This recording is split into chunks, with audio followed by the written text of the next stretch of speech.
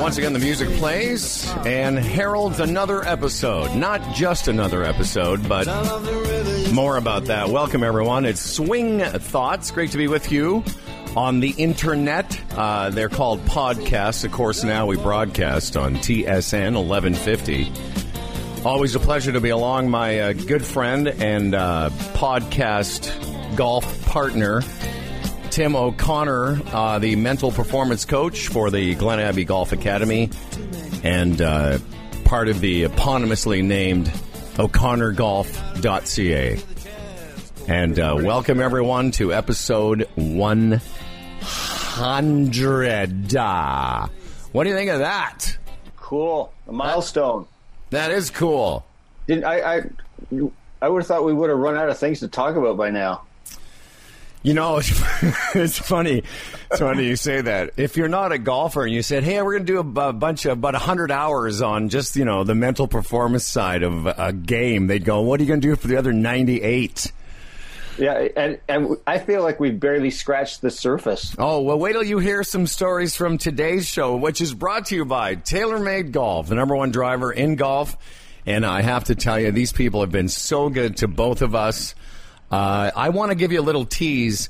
In the last 7 days, I've broken 3 golf clubs and only one on purpose. And I was I was at TaylorMade yesterday. I got there at 11, and by noon I had a new driver. Anyway, yeah.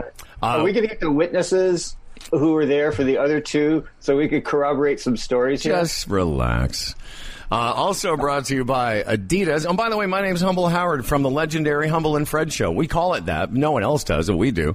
As well, thanks very much to Adidas.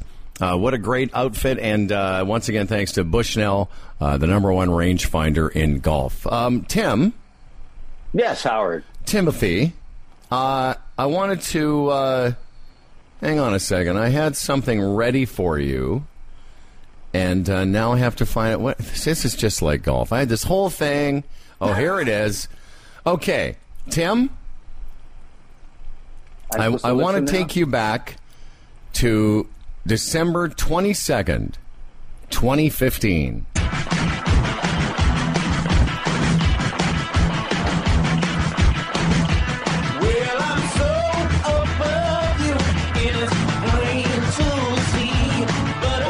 Welcome to Swing Thoughts, the only coaching mental performance program that is going to make you a better golfer.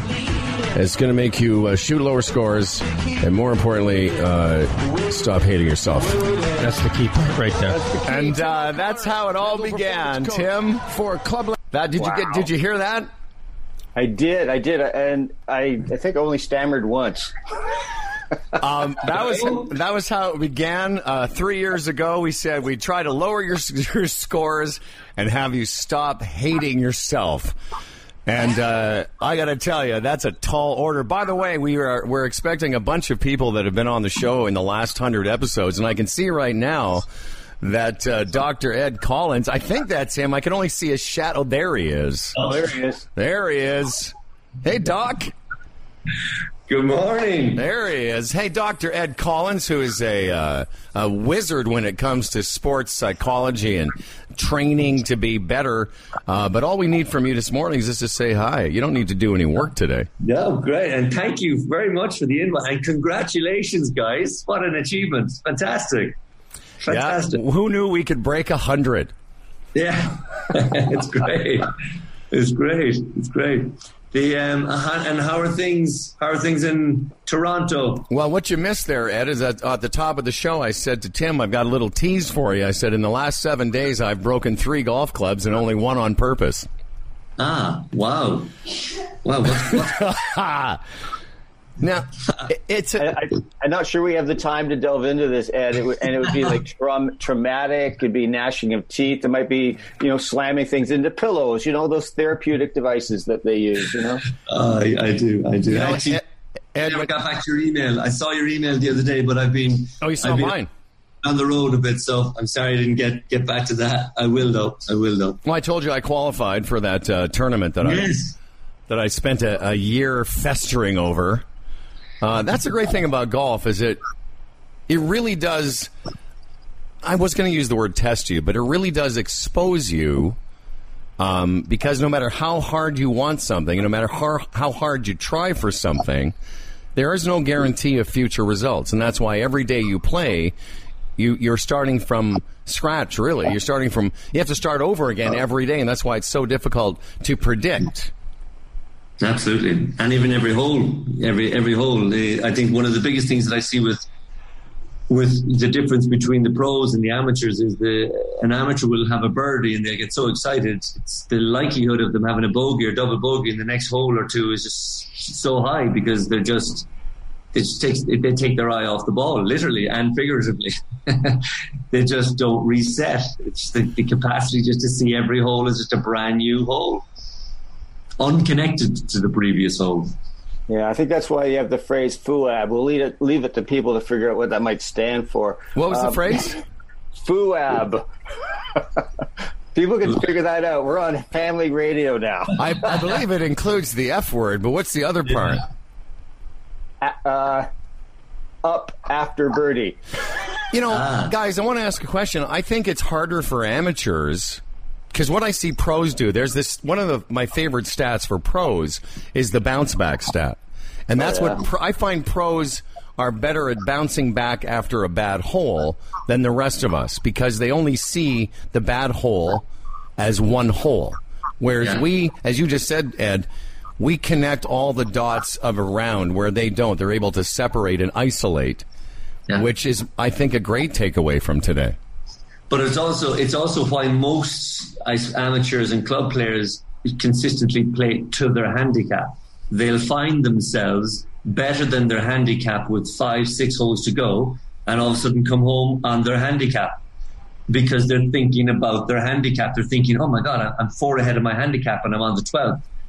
And then, "Oh, how did you finish?" "Oh, I finished on my handicap." Yeah, that's really interesting because something that just dawned on me that hadn't hit me before. So I talk a lot about how people define themselves by the golf scores. What they're also doing is defining them by the round. By that round, how am I doing in this round? As opposed to pros look generally over 72 holes, or I guess 36, whatever. So you're looking at this big piece rather than this small piece. So don't you think the takeaway is, if we can keep that bigger picture in mind, as opposed to this hole means this round means this, right? Yeah, I think, but again, it's that's the challenge. The excitement is what a player. I played this morning. Just off the course, in fact, and the guy who's playing with was one of my best mates. He was like, "I'm going to break 80 this year," and he's more than able to break 80, this guy. More than able. He's a really lovely short game. But as the round goes on, he'll consistently say, "I'm 3 ahead of my handicap, I'm 4 ahead of my handicap." Oh, and as opposed to just, I played that hole well, and now that's behind me, and it means nothing for the next hole. Especially with the lower standard players, because the consistency of their shots is not the same as the pros, so they need to need to have even a broader spectrum for what to expect on the next hole. Choppers like me, you can go 100 yards right, or it could go 100 yards left. I have to make peace with either one of them. Mm-hmm. Ed, so what do you suggest to athletes of all kinds when they're going along in a game, a tournament, whatever, and they know where they stand? And now, how do you deal with that? How do you put that out of your mind so you can focus on the task at hand and not getting caught in the motion? What do you teach your athletes to do? So the one thing is, I always tell them, let it come into your mind first. Don't try and block it. Trying to block thoughts is the biggest way of actually having them just keep coming at you. So I'll always say, look, when you become aware of how well you're playing, and when you see yourself in the leaderboard, well, hopefully you'll have already done some work beforehand to say, well, look, I'm playing well, so I'm not going to be surprised if I see myself. I'm going to have those expectations of myself.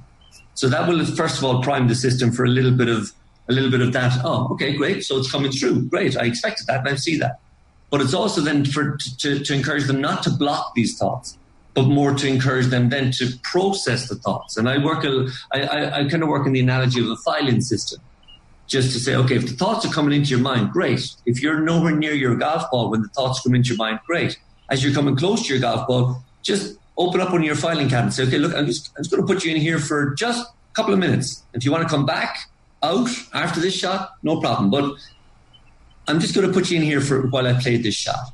It's to kind of help them decompartmentalize, and then they play the shot. And if they all of a sudden hit a great shot and there's maybe a crowd because it's the big event and that kind of comes all back in, have the thoughts again. But have them working on processing the thoughts and making peace with the thoughts, as opposed to don't think that, don't do that, don't go there. Yeah. We're human. Let's go there, but just be able to put it away for that time being. And I think because that's if you're playing well, that's a good sign. If you're nervous, it's a good sign that you're playing well, because no one's ever nervous over the final putt if they're 12 over par. No, they're not. Trust me, I've got some recent experience of that. Yeah. Listen, Ed, we didn't want to put you to work. We just wanted to say hi and acknowledge that you've been one of our favorite guests. We've had such good fortune to meet a wonderful group of people, yourself included. And one of the things that we're going to be working on, I know that you and I have been talking about it, but as we continue in this podcast, is to how do we get people outside of their comfort, whether that's good or bad, because sometimes people are just comfortable being an 18 handicap, and they could be, as you said, your friend, he could be a 10 handicap, but there's a comfort around your usual game, and how do we break through that? Yeah, and I think a lot of that comes back down. That's a great question, because I think we have that in all walks of life. The vast majority of people are able to, they get to their teenage years and they're able to run. Great. And we can all run sufficiently to be able to play a few sports and do whatever. But if you want to run in a way that's competitive, well, then the run that you have is probably going to need a little bit of work. So in the exact same way, if you golf and you want to golf from a social perspective, like my dad golfed all his life, loved it. And when he retired, he golfed 3, 4, 5 times a week, loved it. He never improved his handicap because it wasn't really about that for him. Right. But if it is that for you, if it is that space of, well, I'd love to get down to 12 and I'm off 18, or I'd love to get to single figures. If I'm off 12, I'd love to get to 9, and if I'm 5, I want to. Then as you said yourself, you've got to be prepared to go outside your comfort zone. And the biggest spot for that is I'll often ask someone, when you go and do a bit of practice, do you practice? First of all, yeah, I do. I love to practice. Great. So what do you practice on? What I tend to find is the people who practice and they don't improve that often, they practice on the things that they're already good at. No, exactly. And they practice on the things that they like. So what I'll say to them is, okay, well, if that's how you currently practice and you're not improving, what are the things that you think you don't, what don't you like practicing? Oh, I don't like practicing bump shots. Let's just do, I have a funny feeling that will be somewhere where you could make big things. Well, listen, Eddie, we want to thank you very much for calling in today to wish us well. We got a few other people we want to get to, and you and I hopefully will get a chance to connect. My big tournament's in 3 weeks, and I know I would like to improve what's been going on lately. And always pleasure talking to you. Thanks, guys. Well done again. Great to chat. Thank you, my friend. Thanks, Ed. Cheers. Right. Bye-bye. There he is, Dr. Ed Collins. So, should I tell you this? You know, it's funny. I think it's ironic. You and I have been doing the show now 100 episodes. By the way, do you think that number includes the lost tapes? No, it doesn't. The lost tapes. Is this like a Dylan thing at Woodstock, recording with the band? Well, do you want to tell people what that is? Those the first couple episodes, it was just like the test run where Howard was going like, he's eager, he knows a little bit, but can he actually manage himself behind the microphone? Is this actually going to be? So there was a few tests that we had to go through, and and to your credit, you went, okay, let's give this a shot. But there was, I remember those first, particularly 6 months, there'd be times that we'd be going along and I'd say something and you would just swoon. You would just like collapse into yourself and go like, oh my God. And I had to get educated on such things as Oh gosh, and thing, you know. The end thing. Here's the thing. It's less about the particulars, but for me, it was like I've been doing this for 40 years. I mean, it seems odd, but I am a professional. And here I am. It's like I looked like it was like all of a sudden it was like the Pro-Am partner that you play with on a Wednesday. All of a sudden now he's your better ball partner in the actual tournament. I'm like, what? But you know what? I will tell you. I listened to a little bit of the first episode this morning. And not only are we better because we've been doing it together for 3 years, but, you know, you're the most improved player. You were always broadcast friendly because of your background as a writer, and you've been contributing to other people's shows. But as you found out, when you're in it for reals, it's different. It's a different feeling. It's a different responsibility. You're carrying, you know, the weight of your own sort of, you know, your place in the show versus just contributing the odd time you would call in. Anyway, I would say you've gone from a solid, 18 to 20 handicap to way in the single digits. Oh, you're not scratch yet, but you're very close. No. Yeah, well, it's really been fun. As I said yesterday on the Humble and Fred show, folks, we did a little preview about today's show on the legendary show, Humble and Fred. And I said, thank you for your patience, Howard. And Fred I think he just about coughed up a lung. Oh, no. Fred's head snapped back. He looked at me, patience? I go, shut up. I can be patient sometime. So, do you want to hear the story of the broken clubs? Or yes, absolutely. Right. Absolutely. I've been gripped in the curiosity of this all week. Well, so 2 of those clubs were my driver and my 3-wood, and they're handy clubs to have. Yeah, and it's just through no fault of anybody. Just I was when you go to put your tee in the ground. Well, what I usually do is I lean on my driver, sort of lean on it as I can't describe it, but when I tee everybody does it. Yeah, everybody does it. Yeah, you're leaning on the shaft as you're putting the tee in the ground. Yeah. So I did that with my 3-wood on the weekend, and I could hear this kind of, and it was the tip where the tip hits the fairing or whatever that's called. Ferrule. Thank you. It just snapped, and I was like, ooh, I thought maybe because of the heat. Maybe the epoxy came loose or something. So no big deal. I had another 3-wood. And then I was at a tournament on Monday, Tuesday at London Hunt, which is just an amazing golf course. I grew up a par 5 from it. I got to tell you, Timmy, that I'd never played there before. And it's fantastic. It's kind of like the national level, golf course, just not as hard. But those greens are the size of small villages. Oh, man. It's like we were playing one of the holes, and I was like, I couldn't see the guys I was playing with for the curvature of the earth. They're just insane.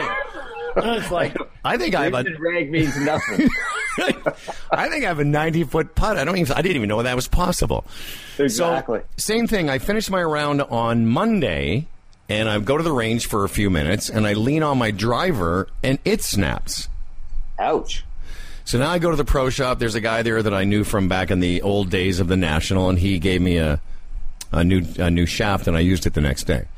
So those were the 2 accidents. Now, the funny thing is, anyone who really knows me is like, really? Is that the truth? Did you really just pretend? And I swear it's the truth, because there was a 3rd club. Here, look me in the eye. I can tell when people look me in the eye. This is truth, people. So there was a 3rd club. Let me just preface it by saying, on Monday, I had possibly my best tournament round since we started doing this podcast. Wow. And not because of the score. I decided the night before, I've been rereading this book that Hebron recommended, one of our guests, Michael Hebron, recommended to me and us, called Golf from Point A. And I read it in the winter, and I've been rereading it lately.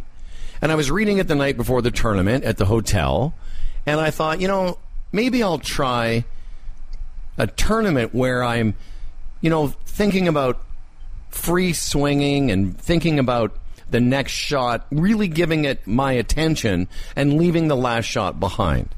Oh, yeah. And I had a great. I couldn't tell you when I left. Oh, hang on a second. Hang on. Hi, who's this? Hey, it's Brad Shillette calling. It's Brad Shillette. I think your other line has been disconnected there, Timmy. Brad, this is one of our Swing Thoughts family.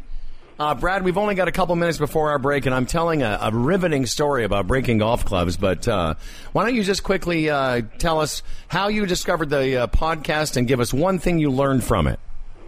Well, I learned about the podcast just from listening to Humble and Fred, actually. There you go. So, yeah, that was great. And then I'm a huge golf geek myself, so I started listening, and then I started to work with Tim, and so that was fantastic. And one thing I've learned the most out of you guys,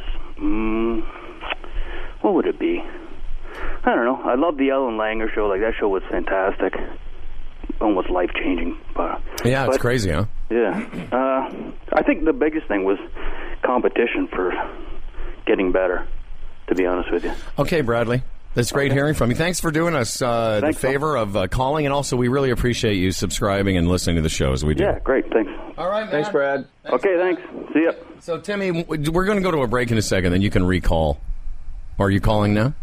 No, I'll wait. Okay. I'm like you, a man of infinite patience. Oh, yeah. So, in this round on Monday at the London Hunt, by the way, I also hit the wrong ball, which I've never done.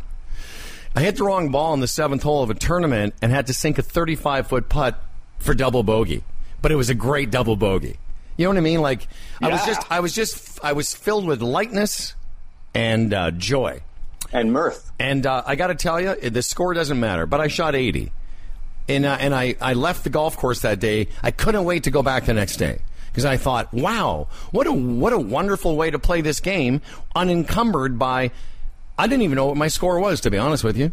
And it wasn't, so for me, at my handicap level, whatever, I didn't care that it wasn't a 74 or 5. I just thought, that was a great experience.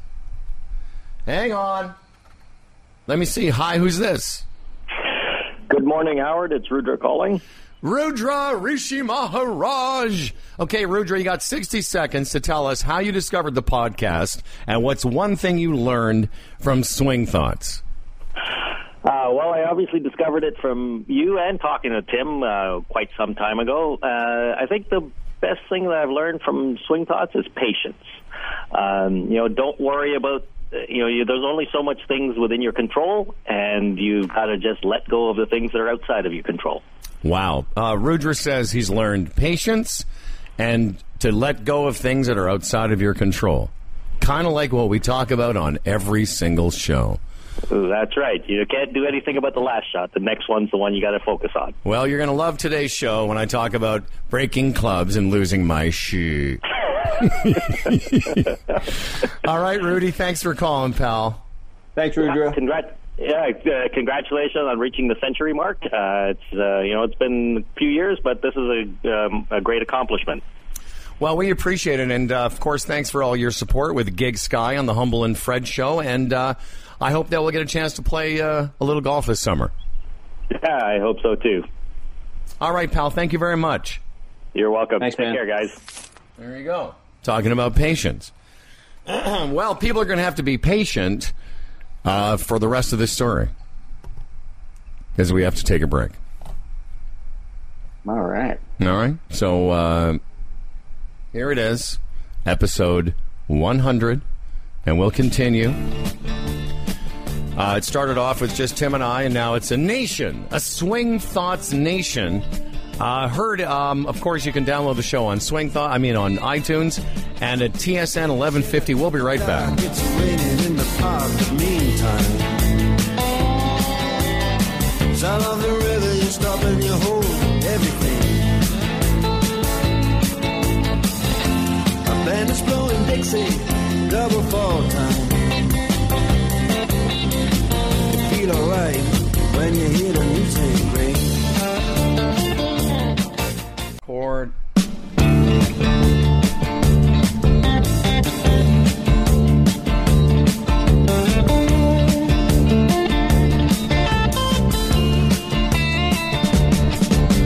Welcome back, golf nerds, to Swing Thoughts. This is our 100th episode. Great to be with you, Tim O'Connor, who is quite a lad, quite a fellow. We should retell the story of the first time you and I played. I got to pass on that I've been talking about the show for the past week, our 100th, and people go, "You do this show with Howard, Humble Howard?" Oh, yeah? He's like a legend. Yeah. And I went, "Yeah, he is." Yeah, I was going to say, he's like a legend. Not a legend, but like a legend. No, what I was own going to it, say, pal. Own it. we should... Well, listen, I can't remember what episode it was when I started calling myself Golf Spiritual Leader, but that was funny. We should, before we're done this episode, we should retell the story of the first time we played golf together. Because it was something else. But you got to finish the story. Okay, so anyway, we're welcome back. We're brought to you by TaylorMade, Adidas, Bushnell Rangefinders.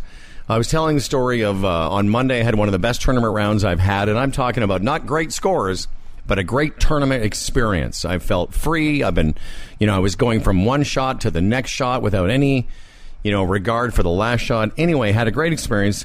That night, before the second round, I was rooming with my buddy, who's a very fine golfer, and we had a great night, went to the banquet, went back to the hotel, went to sleep early, 10:30, and he went to sleep immediately, and I didn't, and he snores like a rhinoceros having sex with a manatee while being tortured with a branding rod.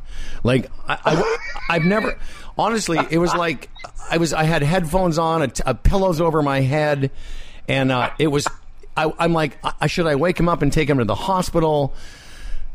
Should I sleep in the lobby? Well, funny you say that. So I didn't get any sleep for about 3 hours, and then I went to sleep in my car. I get it, absolutely. Everyone's having a roommate has done it. So 3:30 in the morning, I'm sleeping in my car trying to, and I sort of get a couple hours of whatever that, I'm not even sure if I slept. And so I go to the tournament the next day. I get out of my car around 6 o'clock and go brush my teeth and go to the golf course because we're at... Actually, it was the same day. Yeah, it was the same day. And I start off, I hit 6 fairways, 6 greens in a row. I 3-putt the 6th green, and I'm 1 over par after 6 holes. But I could just tell I was kind of running on fumes. I'll make this much shorter. By the time the back 9 came, I'd had enough. It was, to make it worse, the guy that was keeping me up all night is in my group because we both shot the same score the first day. And he's playing great because he's had a great night's sleep. Oh, were you feeling a degree of resentment? I would say. So, with about 4 or 5 holes to go, for the first time since I can remember, I basically gave up. Now, I don't like to admit that, but it's the truth. I just did. And I am somebody that reads about this, talks about it. I'm going to say this. I'm an expert in my own way in this, and yet even with all that knowledge, it didn't prevent me from being too tired and too run down to mentally continue. And on for the third time in about 3 holes, I pull hooked an 8-iron. I'm in the middle of a fairway, and I missed the green on 3 holes in a row. And on the third one, all I did is poor club. I didn't throw it. I didn't smash it in the ground. I didn't throw it against a cart or anything. All I did was I leaned on it. Just a little. It was so innocent. Like, I've done it. So innocent. I bet you it resembled the letter C. I've done it 100 times where I just sort of give it a little bit of a lean, like I'll show you, golf club.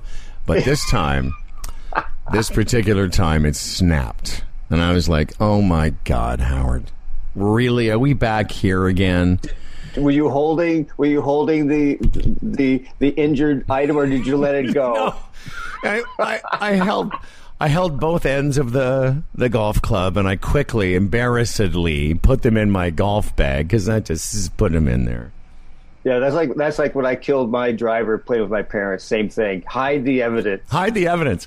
You know, that's so funny. I couldn't put it away fast enough. I was so embarrassed. And the guys the guys I was playing with, I just felt so humiliated, and I gave up. From that point on, I think it just did something to me. In the end, I talked to my friend Paul Henrik, who I really think at some point we should have on the show, because he's got this kind of unconventional wisdom. And he said, because he's the guy who gave me the phrase "big boy pants," and he said, well, you know, you just spit your dummy. And I said, what?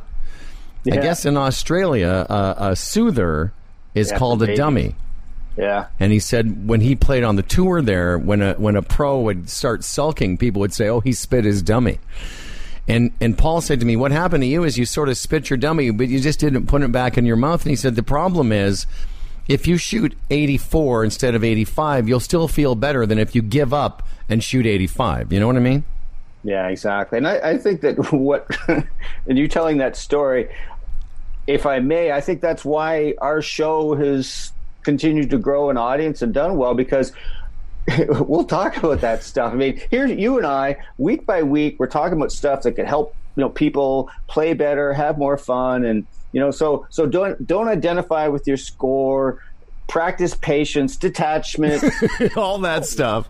We snap clubs and things, and so my quick story is, you know, I talk a lot about Tim. Just want to pause quickly. Who's on the phone? Hey guys, it's Charles Fitzsimmons calling.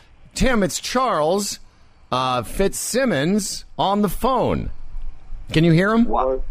I can. I wanted to call and say congratulations on 100 shows, guys. That's amazing. Well, we appreciate it. And for you people who don't know, Charles Fitzsimmons recently won the Ontario Amateur. He recently won the Canadian University Individual Championship. He recently won a tournament at St. Andrews, and most recently finished second. When I just looked at the scores this morning, he was leading the Ontario Amateur until the final round. He turned into me and came second. What the hell is going on? Is it all because of the show Swing Thoughts, Charles? Is that what it is?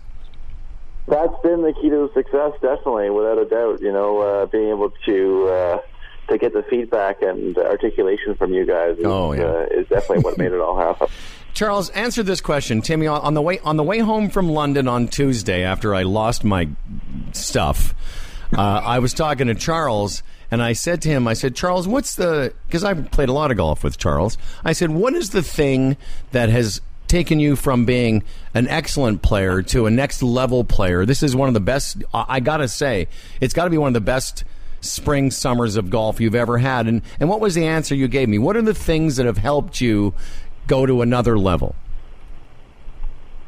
Probably just acceptance on the biggest side is just being able to kind of roll with things and roll with the punches as best as I can, and being okay with whatever was going to happen.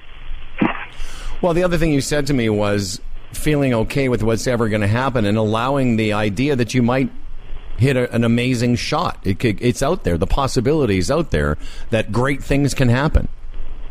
Yeah, exactly. Just being open to the good and rolling with the bad, and you know, giving it your best in terms of what you need to focus on to have a chance to hit a great shot. And a lot of times it actually works out that way. And the other thing that Charles said to me, Timmy, is that these are things that Charles has been working on for several years. And at the beginning of the conversation, you said, these things I've been working on have just started to, I don't know, not become natural. I guess become natural, but it's not something that just happened overnight, is my point. No, definitely. These are hard worked on skills, and I think that's important for people, you know, your listeners to reflect on, is that these ideas, they take a lot of work, just like your golf swing, just like, you know, working on your body physically, and so it takes a lot of practice and reflection and growth that way. So it's certainly something that you can always continue to get better at. Well, I appreciate you thinking of us. Congratulations on another fine tournament. I know you're probably disappointed. I'm assuming that it, you know, what's the next one for you? The Canadian Mid-Ams or the Canadian Amateur? Yeah, the Canadian Am and the Canadian Mid-Am are in August. I'm trying to qualify for the U.S. Am, probably U.S. Mid-Am. So there's lots of great big tournaments to go, and really, really excited, especially for the Canadian Mid-Am at Summit in Toronto, which will be really exciting that way. But a really cool part of yesterday, you're right, Howard, even though just being a little disappointed, but a former student of mine with Team Ontario actually ended up winning. So, it's always great to see the people you've coached along the way to perform well and succeed. So there was a really nice note in yesterday as well that way. Well, and how amazing for you that a guy you coached won the Ontario Amateur, and another guy you coached, myself, currently ranked 69th, the 69th ranked senior in Ontario. So that's pretty heady stuff, Charles. The accolades of a lifetime for sure. All right. Thank you, Chucky.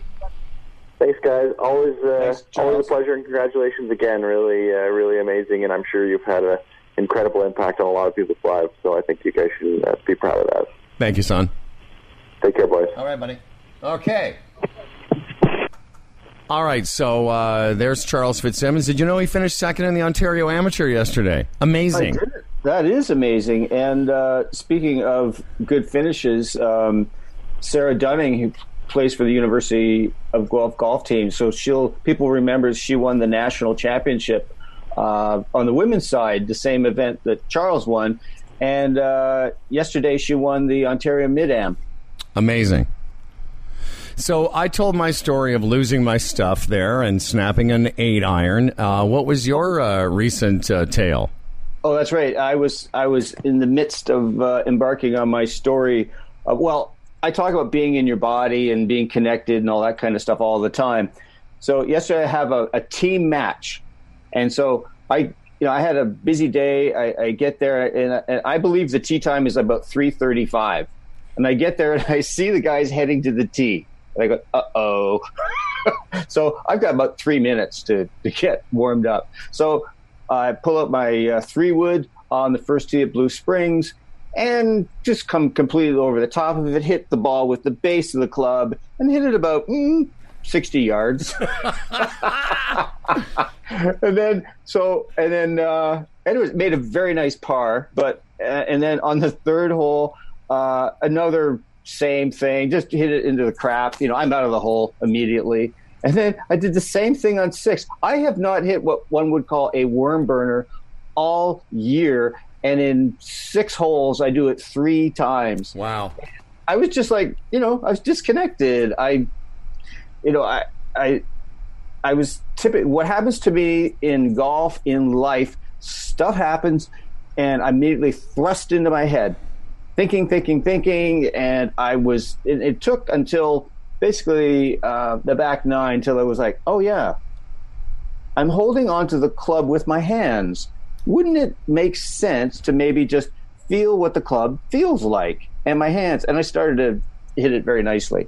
But it was just, really, 3 like horrible hit the ball, on top of it, behind it. Oh my gosh. I want people to hear what you said, because it's something that I think of all the time playing tournament golf, and I would recommend this for everyone else, is that when things seem to be going awry, one of the lessons that I took away from the second of the, I had such a different experience on day 1 versus day 2, but when I look back on it now, just what you said, I needed to find a way to interrupt when I started going poorly, and what I want people to remember is, if you connect back to your body. Now, sometimes Tim and I differ about what a person needs in terms of the fundamentals of the swing, but we're totally on the same page when it comes to, you've got to get back to where you are, and where you are is now.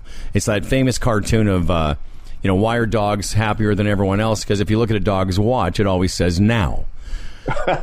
And when I realized, I look back in that round, I was only 1 over through 6. I was only probably 5 or 6 over through 12 when I had my meltdown. And had I just continued to be in the present, maybe I would have shot another 80. As it turned out, the number I shot, again, 85 or 86, didn't matter. What mattered was, in my soul, I knew I gave up. And as go ahead. Yeah. But also, you were exhausted. I was going to say that. So, but looking back on it, what I should have said to myself in the golf round was, "You're tired. Yep. You're in a state that's. I'm not in a good place right now. So let's just do the best we can." And I should have been more kind to myself. Absolutely, and it's like when I hit the worm burner off the first tee, I just started laughing, and then my partner launched it out of bounds, and then the other guy he launched it out of bounds, and we just were howling laughing, and and I just knew, like, I didn't bring out my samurai sword to impale myself, because I went, you know what, I had no time to transition. I'm still in my work world, in my head and stuff, and so I gave myself just kind of eased off in the same way I think you did too, knowing like, oh man, I didn't get any sleep. I was trying to sleep in my car. No, but I'm saying I should have, because I didn't. No, I'm saying a lesson. You're exhausted. But that's the lesson I took from it. The journaling I would do if I journaled would be, you verbalize. The next time that happens, I need to recognize quicker that, I don't know what I thought was going to happen that second day, but the way I started was not the way. It was the dream start to a tournament round, but for some reason I was just lost in thought and resentment. But you're also tired, and when you're tired, you default to old behavior. Absolutely. So your old behavior was, rumination, think all this stuff through. It's just like Charles just said a few minutes ago. What he's been working on for years, he's finally stepping into. Yep. The hard part about this game, and the deceiving part, is people think that they can look at Golf Digest, YouTube, Golf Channel, and pick up a tip, turn on the switch, and they're automatically better. No, that doesn't happen. It takes a lot of time, a lot of reps, and you recognize your own behaviors and go, oh, that's my old me, or that's the way I don't want to be, and you slowly get your reps into this new way of being. It takes time.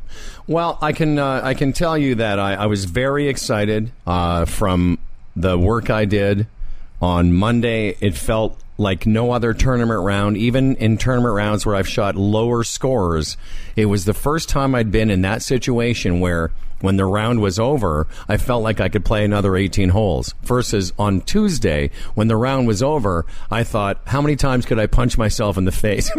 Exactly, but that's so weird, is the expectation. So I came off playing on Wednesday at TPC Toronto, fabulous golf course. Yeah. And I had about a couple of holes in the middle that weren't so great, but I played really well. So I had this expectation, that the team match would be great, and I just I'd lead us to victory, and my partner would carry me off in a chariot. Well, it's funny because I had to go to the golf course I had to go golf on Wednesday. I'd had a men's night match arranged, and I was playing with my the guy that kept me up all night snoring, the guy that also played with me on Tuesday and shot a great round, that guy. And we played on Wednesday, and I started off horribly again. Like, I literally I think I was 7 over after 5 holes, and I could feel in my body, because even though I'd had some sleep, I was still like a little bit of the stink on me, the sucky, petulant baby stink. And I remember saying to myself about the 5th or 6th hole, I was like, you have a choice now. You have a choice, because I was more in my logical brain. I said, you have a choice right now as to how you want to conduct yourself for the next 12 holes.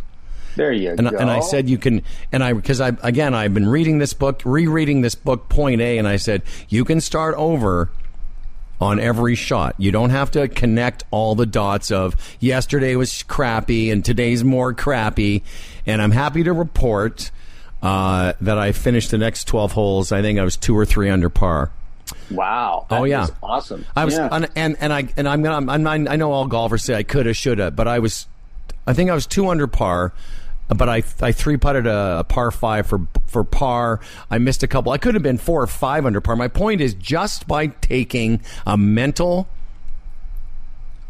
accounting, if you will, I was able to move it back into a more sort of, and I felt great when it was over. I felt like, oh, I'm energized again, because there's energy in trying. Yeah, absolutely. Or just not giving up, staying with it. So exactly. Part of what you learned in this book is something I've been working on with clients a lot. Is people talk about pre-shot routine, but a lot of people don't talk about post-shot routine. Yes. Is it how do you kind of bring a shot to a conclusion? What I mean by is like, so the ball leaves the club face and you watch it and it does something you like or does something you don't like. But then how do you close that? And so I was working with a client this week and I said, pick what works for you. But for me, a shot is done when my club hits the bottom of the bag. It is done. I mean, I try my best to do that. Yep. So that I'm not thinking as I walk down the fairway about that shot. They have. It's funny you mention it because I had bookmarked this part of the book and it said, "Here's what solid rounds are built on. Number 1, have a plan for thoughts before a shot. In fact, what they say is think all you want before you go to the golf ball, and then you have to learn how to not think at all." Over the ball, sing a song, work out a problem, do something to distract the thinking brain. But here's what they say. Have a plan for thoughts before a shot, picture it, and commit to it. More importantly, have a plan for thoughts after a shot. Notice it, accept it, and move on. 100%. And when Charles says he's been working on this stuff for years, that's what he's been working on. And I've been working on it. But it just goes to show you, if you sleep in your car and you're tired, you've got to adjust you've just got to adjust. Because I could have hit more clubs. I could have hit different shapes. I could have said, you're tired, let's play to the safe side of this. I could have had a plan, but I didn't. I broke my 8-iron. I felt like an idiot. And I said to myself, I'm going to drive home for 2 hours. I'm going to beat myself up, and then when I get home, I'm done. Not literally. In fact, to tell you the truth, I talked to Charles pretty quickly after the round ended. I talked to my girlfriend. I talked to my other buddy, and I was fine. I recognized that 3 hours of sleep in my Acura isn't the best recipe for success. And was it, in fact, sleep? No. Yeah, not exactly too good, I would think, for the back or whatever else. Not good. I do want to say in our last couple minutes here, we do appreciate everyone that's supported us. If you would, like us on Facebook, O'ConnorGolf.ca. I finally got that right after 100 episodes. You can check out the Humble and Fred Show. We'd appreciate that. But I noticed that both Tim and I have a new golf crush and we haven't really talked about this, in Matthew Wolff. Oh, my gosh, yeah. And I'll just say that, I know you put something up on Facebook, our Swing Thoughts Facebook page. The thing I put up was a quote of his. He says, a lot of people think getting mechanical and they feel like they have to be in certain places. He says, for me, it's more of a natural movement. I don't really think of things when I swing. I just swing. Very brilliant stuff there. And so counterintuitive to the way the most golfers unfortunately do things. They think they need to think their way through it. And that's what Brooks Koepka does, and that's what Rory McIlroy does. And you could argue, they got a great swing. There's no other way to do it to have fun and feel natural than to just swing, let it go. We've recommended a lot of books on this show. Both of us have read a lot. I've recommended your book to people, The Feeling of Greatness, Mo Norman story. But I can tell you, I'm going away tomorrow, and I am going to reread this book because I will tell you the way I felt on Monday is the way I'd like to feel in golf. Because the score didn't matter to me at that point. It mattered that I was having a great time, and I felt free for the first time in a long time in a tournament. And I thought to myself, wow, that's going to really shape the way I go forward now. Don't you also think that I think part of also what makes this show unique is we talk about how this can affect you off the golf course. So how could the key message you took from the book, how could that help you in, doing your business and different things that you do? Exactly.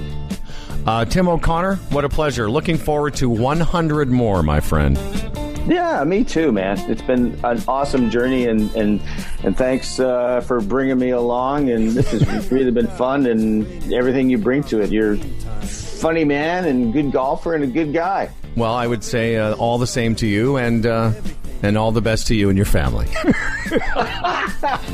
All right, kids. We'll be back next week. You feel alright when you hear the music ring.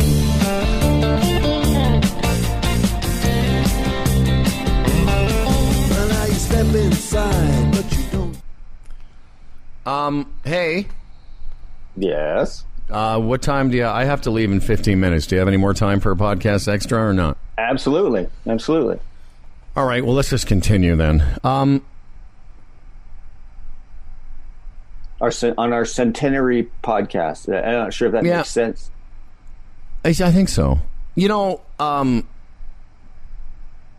the thing that really I was reminded of on Monday and this week with the this book is that there is the reason that Rory McIlroy and Tiger Woods and Koepka and all those guys can hit the ball so well so often.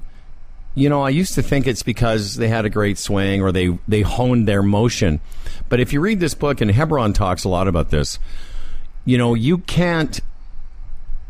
You got to be thinking about... You got to trick your brain into thinking about something else while your body just takes care of business. Absolutely. And it kind of goes to your... It goes to your idea of, you know, feel your body. But the fact is... It to me, that wasn't enough. It's like, okay, well, I can feel my body, but what's my brain going to do? And right. I can tell you on Monday, and this is funny because Charles and I have played a lot of tournament golf together as partners and in, you know, fun invitationals. And he told me this a couple years ago. He said to me on the way to a course one day, he goes, "Oh, I've picked my song for the day." And I was like, "What do you mean?" Very nice. And what he meant, and it's funny because they talk about it in this book, and I was like, oh, yeah, that's what Charles does. He just picks a song that keeps him in between shots, just to kind of like an earworm that is either inspirational but it's distracting. So on Monday, I had a song in my head, and literally over every putt, shot, drive, and chip, I was singing that song to myself while I allowed my body to just do what it does. I've never chipped better, never putted better in a tournament, never hit shots I wanted to. Listen, my first round was 80 because I hit the wrong ball, which I've also never done. But I was such in a mode of, well, that happened. Now what do I do? That like I said, I made a 35-footer for double bogey on that hole, and that putt made me just feel like, okay, now let's go and hit the next shot. But there are things you need to do, and I think for me, it's a big learning. It'll be a big area for me to explore, which is how do you turn your thinking brain off to let your body do what it needs to do? I think so much of it is you can, there's a bunch of different ways you could do it. Yeah, I love the piece about using a song. Some people do, and I think Charles does this. I haven't asked him, but a lot of people do is when they're putting, they focus on a part of the golf ball, like a dimple where the sun is shining on it, or the T in TP5 or something like that. And sponsor plug. That makes up for a faux pas last week. Oh yeah, I remember that. Pro what? Exactly. Pro endeavor. So they'll watch the T in TP5 or whatever, and let the ball go, and that's their focus. And their body is able to make this amazing swing. I remember putting our university golf team through this drill. It's called a retinal afterimage drill. Right. They focus on the ball, particularly some really focused part of it, and they just putt. And the whole idea is to hit the putt. And if you watch that piece, there'll be like a little dark circle that'll form, and it's just a retinal afterimage. And these players on my team were going, "Oh my God, this is like magic!" Like they were amazed how well they could putt. And the point is that the body is just doing its thing, man. In the same way, when you're playing catch with somebody, let's say you're throwing a football, they go on a little crossing pattern. You throw it, it goes right to them. Your body figures this out. Here's a couple other things from this book that I tried, and it was kind of cool. They have 3 or 4 suggestions or for sort of if you want a thought during the round versus a mechanical swing thought. So one of them is think of the swing, and this is, again, the reason Hebron recommended this book is because there's a couple of the people that wrote it have worked with Michael. And with Shoemaker. Right. And one of the things they suggest is think of the swing as a beginning and an end with nothing in the middle. Because what screws golfers up is the middle part where the ball is. But I can tell you, I was playing around with this the other day, and my practice swing is like, I looked at it in the mirror, I'm like, God damn, that's like tour quality. Like all the things I want in my swing are there. Yeah. It's just when I try, I interrupt them. So, like I've done this week, all my pitches, all my chips, I just think of it as a beginning and an end with nothing in the middle. I've never pitched better. I've never had more distance control. I've never had more tap-ins. I've never had more 5-footers left. It's just uncanny, and it's nothing. It's this. I'm the same guy. I'm just not thinking about the golf ball. I'm just thinking about, okay, once I get set, I go beginning and end. And that's all I do. I just go to the beginning and go to the end, and then, oh, look, there's the ball, going toward the hole somehow. Yeah, absolutely. Well, the problem that most people do, and people at your level, my level, novice, whatever, is that the golf ball becomes the target. Yes.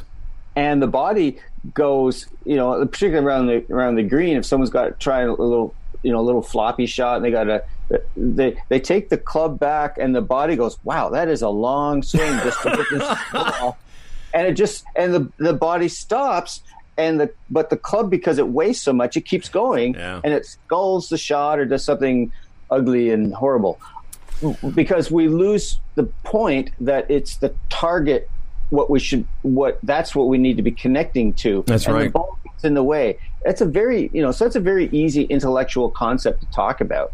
Very hard for people until they start to really get that sense of it's about going to target. That's what this is really about. And the target is basically what influences you to swing the way you do. If you're not swinging in relation to a target, your body doesn't really know what to do. Well, that's the other thing, and I really noticed it. It was kind of an interesting experiment, because I went from having this amazing experience on Monday to the, back to the depths of golf bullshit the second day, and I realized that what I was very clear about in the first round was I gave my brain I said, okay, I want to hit it there, brain, body, whatever, and on the second day, on the shots that I mishit, I wasn't very clear about what I wanted to do, even to the point where I went to hit the shot. I still wasn't sure. Should I cut it? Hang on a second. Hold on. I think we have some more well-wishers. Hi, who's this? It's Patrick O'Connor from Banff, Alberta. Oh, my gosh. Is this Pat O'Connor, the sibling, the long-suffering sibling of Timothy? Yes, but we won't go into that side of the family. Pat, just hang on 1 second, because apparently now it's a call-in show. Hi, who's this? This is Mark Evershed. Hey. It's Mark Evershed, too. Oh, my, it's too many. Hey, Pat. Yes. Why don't you hold for a second? We're just recording the podcast. Mark Evershed is somebody that he's probably got to get to a lesson. Hey, Shedsy, what's going on, son? I do, as a matter of fact, 9 o'clock, but I've got to say some nice things about you, so he can wait. Okay. For you people who don't know, and if you don't, you're not a golfer, Mark Evershed is one of this country's finest instructors, and a sweet man who has patiently guided both O'Connor and myself over many humps and bumps of the golf swing, and is currently available for lessons out of his home at Hidden Lakes in wherever the hell that is. Burlington. All right, Burlington. Shedsy, what do you want to call? Are you just calling to congratulate us on our 100th golf podcast? Well, I think I can do a little bit more than that. I mean, Howard. Certainly, I'm in more than the mechanics of the golf swing than the mental side. But what I'd like to be able to do is kind of speak to the quality of people that you and Tim are. I mean, Tim is becoming legendary with trying to help people through things, and you have been there. You've done that. You've walked the walk, and coming from somebody that's been there is a whole lot more than somebody that's just talking about it. Well, I thank you, and I thank you on behalf of Mr. O'Connor. I'll say thanks. Okay. Well, Mark, we appreciate you thinking of us today. It's 100 episodes. Like I said, we finally broke 100. And, who knows where we'll go after today. Well, maybe one of these days we'll get me on there and you and I can go at it. Well, we keep threatening to let that happen. But at some point, we got to get... If we do this show and the legendary Mark Evershed doesn't get on it, we have missed the boat, kids. Hey, Shed, you're the best, Howard. I wish you guys all the best. Great luck, and thanks for helping golfers along. Okay, Marky. We'll talk to you soon, okay? Okay, buddy. Thank you. There's Mark. Bye-bye. How about that? Yeah. That's Mark Evershed, kids. He's worked with real players. Are you still there? He's an amazing guy. Absolutely amazing guy. One of the legends of Ontario golf. Oh, I would say. You got to know that guy. He's... Now, is Pat O'Connor older or younger than you? Younger. Okay, and we only have a couple minutes left, Patty. So what's your Tim story that you'd like to relay? Is it when he broke his driver in front of your parents? That's my favorite one. No, I like the story that I always remember is that swinging his golf practice tool in the kitchen, he dented the stove. And so whenever we went over and saw to visit in Toronto, it was the dented stove. He couldn't get away from that story. But I just wanted to congratulate you guys on the 100th podcast. It's really terrific. I don't get to play a lot of golf out here in Alberta because I work in the tourism business. And so I kind of get my golf fix listening to Swing Thoughts. And I just want to say, the work you guys do, it's so interesting.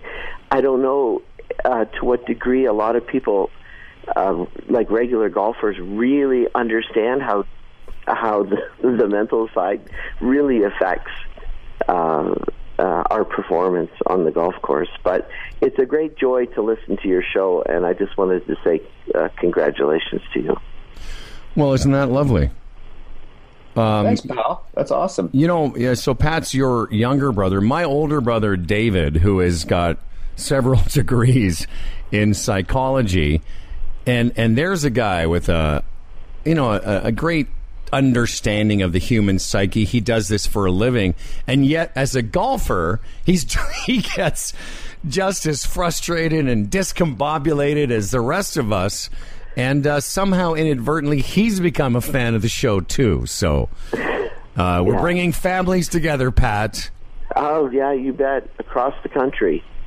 And strangely enough, he lives in Alberta as well. Oh, wow. Huh? Yeah. I guess if there's one little thing I can share about the mental side, it is kind of the Zen approach of not trying, or as in Zen, it's called right effort. And I always think that when I'm relaxed on the golf course and I'm not really thinking about the game, I play my best. But as soon as I start to push and grind, so to speak, I end up getting mentally fatigued, and then I don't play well. And I don't enjoy myself either.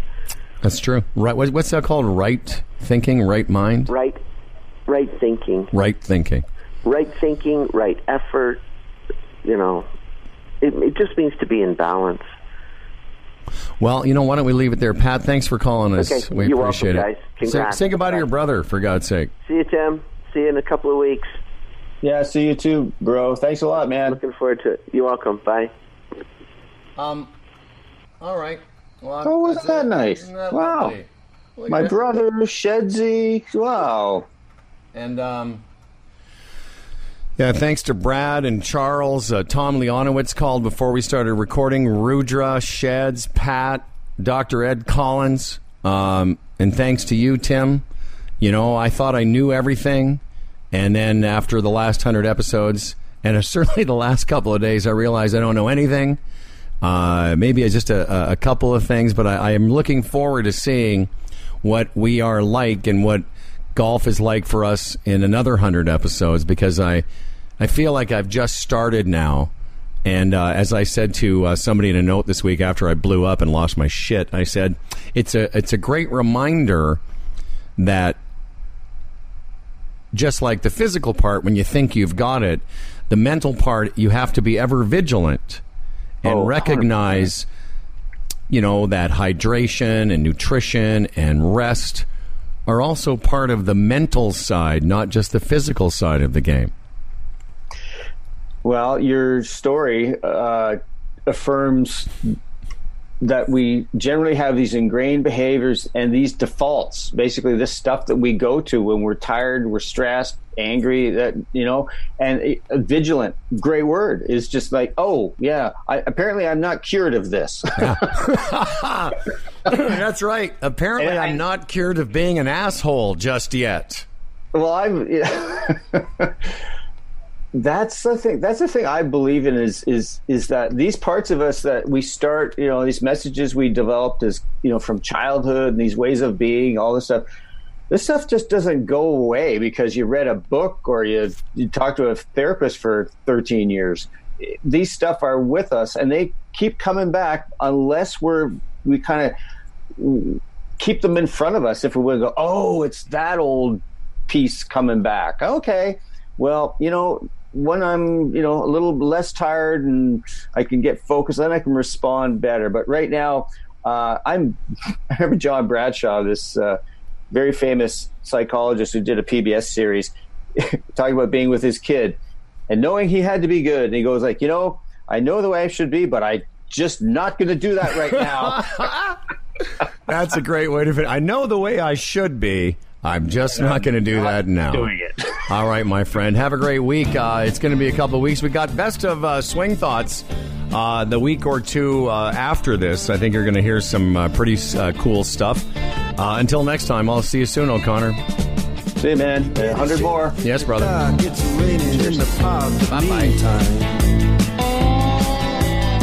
Sound of the river, you stop and you hold everything. Band is blowing Dixie, double fall time.